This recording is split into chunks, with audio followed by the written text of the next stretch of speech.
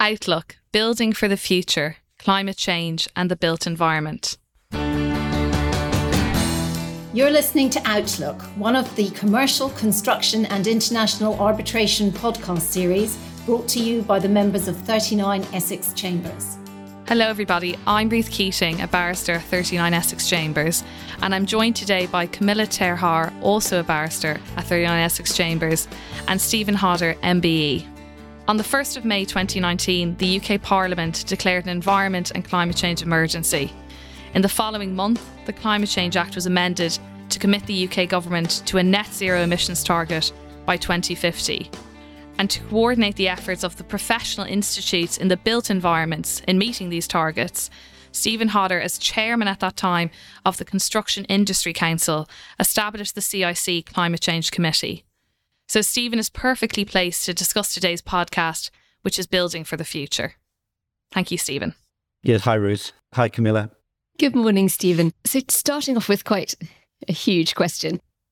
Why should the construction industry care about climate change and carbon zero? Well, the industry has been quite static on this issue for some time. And when you actually look at the inroads that have been made in other industries, for example, the motor industry, we really are quite behind. And yet, in construction, they account for almost 40% of energy-related carbon dioxide emissions, whilst having significant impact on natural habitats. And when you think about the sixth carbon budget, which really commits the industry to delivering net zero on new buildings by 2025, well, firstly, there's no time to lose, but you realise that we really need to care about climate change.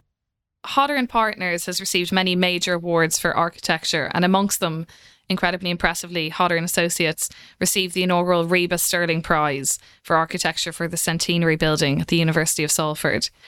At that time, do you think people considered the environment and carbon when they were designing buildings?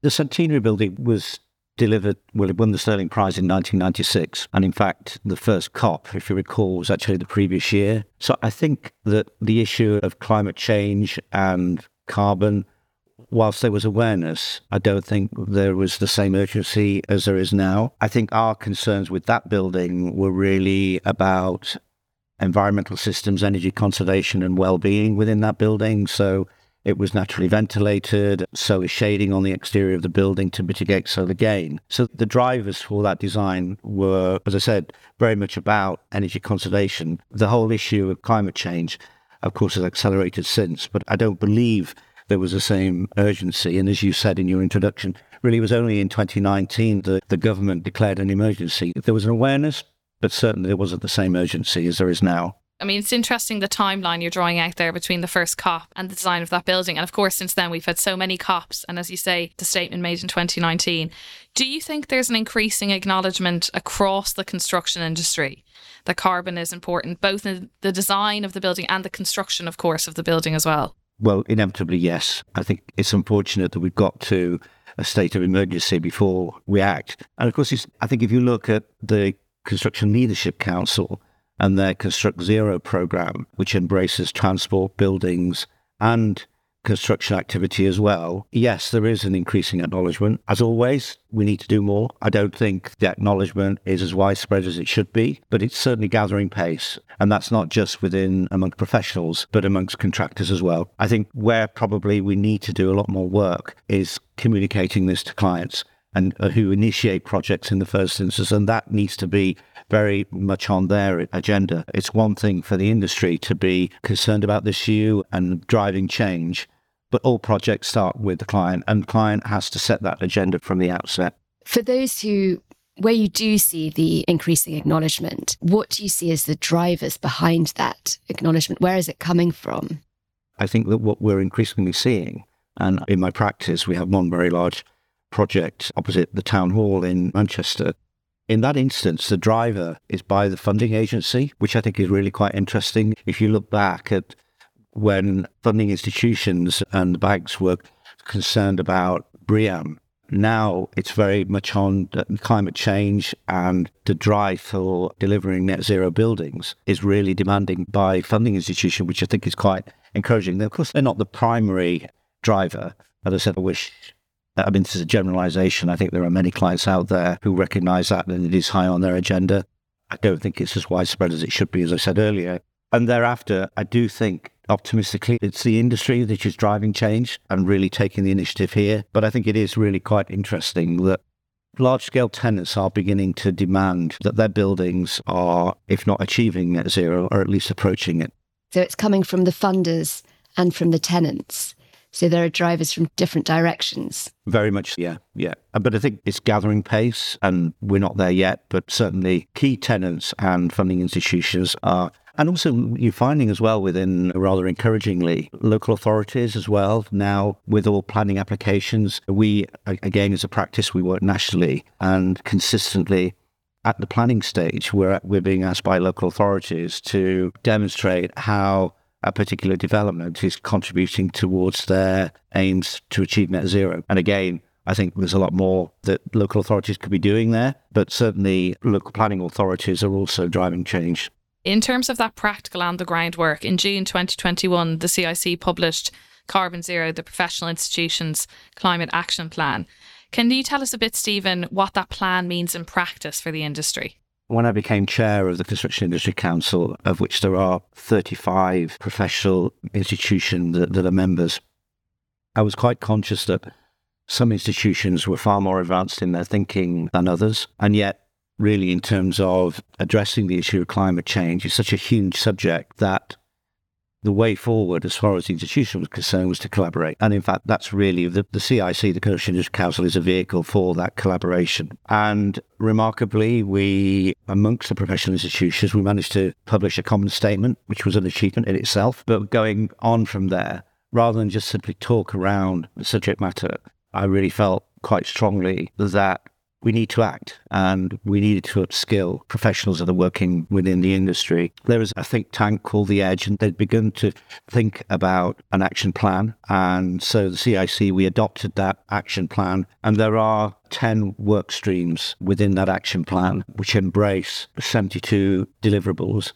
Some of those actions are, well, the action plan is now, we've now been working and delivering on the action plan for just over 18 months. There are some quick wins in there, but inevitably some of them are long-term. But each of the 10 work streams, key institutions are leading on their work streams, bringing their expertise to a particular area. And on the one hand, the action plan has been an opportunity to pool all the expertise and the knowledge that exists and all the work that's going on out there. We're probably looking at about a 5-year life for the action plan. The intention is, by the end of that, is to have upskilled every professional which is working within the industry. The Construction Industry Council's website, we've just recently published our annual progress on that, and listeners can look at the website, understand more about the action plan, understand the detail of each work stream, but more particularly understand just exactly what we are doing and what we've achieved to date. You've mentioned upskilling. What sort of upskilling is needed? I think that, as I said earlier, the different respective institutions are working at different speeds. Some of the institutions are far more advanced in their thinking than others. There are 40 signatories to the action plan. I think one of the problems is that there's a huge fog of information out there. And in terms of thinking about what does net zero mean? What does a net zero building look like? There's a really issue in terms of where does one go to understand the meaning of that and understand what is necessary to deliver a net zero building.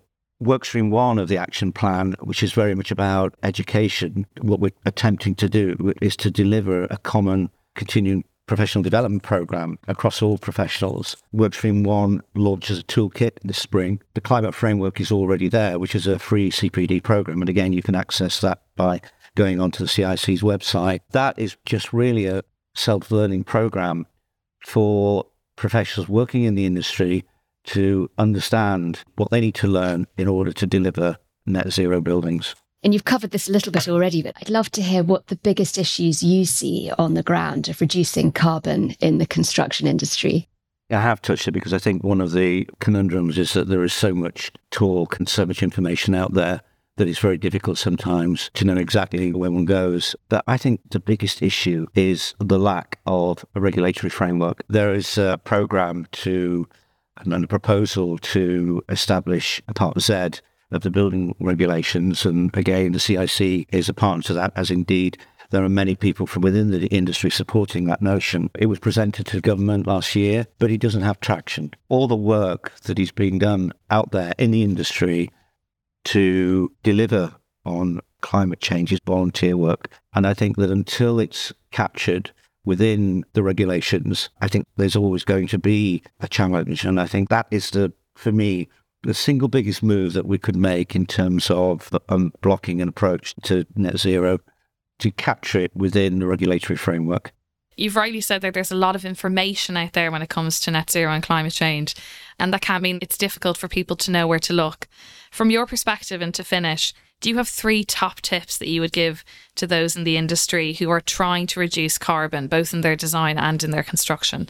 The one which I've touched upon already, and what the CIC's website seeks to do, is to be a one-stop shop. And not only in terms of looking at what the action plan is seeking to deliver and is indeed delivering, but it signposts to other areas of information. And I think that when we set out in rewriting the website, that was one of its biggest aims, to be a single point that people can go to understand what is a huge subject matter. The next thing I think that all professionals working in the building industry have a responsibility is to, and as I said earlier, there are many clients out there that really understand it and they get it, but equally there are many clients out there that don't. And I think that we have a responsibility at the inception of a project to really try and impress upon those people who commission buildings the imperatives of climate change. And then the third one really is that what the industry is not good at is when a building is completed, the whole concept of post-occupancy evaluation is gathering pace, but is not there. And so it's one thing to conceive a building that has the ambitions to be net zero, but whether or not it's actually performing in that way is an entirely different matter. And again, that probably brings me in full circle to those who commission buildings, because inevitably monitoring of the performance of the building in that costs money, and clients need to be urged and persuaded that in the end, in the long run, that will actually benefit them in terms of the performance of a building and the people and the benefit of those people who use the building. I've tried to capture what is an enormous subject in 3 tips. So those are the 3 that I would suggest listeners think about. Thanks, Stephen. That's brilliant. And thank you for bringing your expertise to the fore for an impossible question like 3 tips for such a huge area. But that's brilliant. And I think it's going to be hugely useful for all our listeners. And thanks for that interesting conversation. I think it shows how far the industry has come, but it also shows how far there is to go to reach net zero. So thank you so much, Stephen. Thank you. Thanks for listening. At 39 Essex Chambers, we cover a vast array of practice areas and sectors. You can find out more about our expertise and our barristers at 39essex.com, where you can also see our extensive catalogue of articles, podcasts and webinars.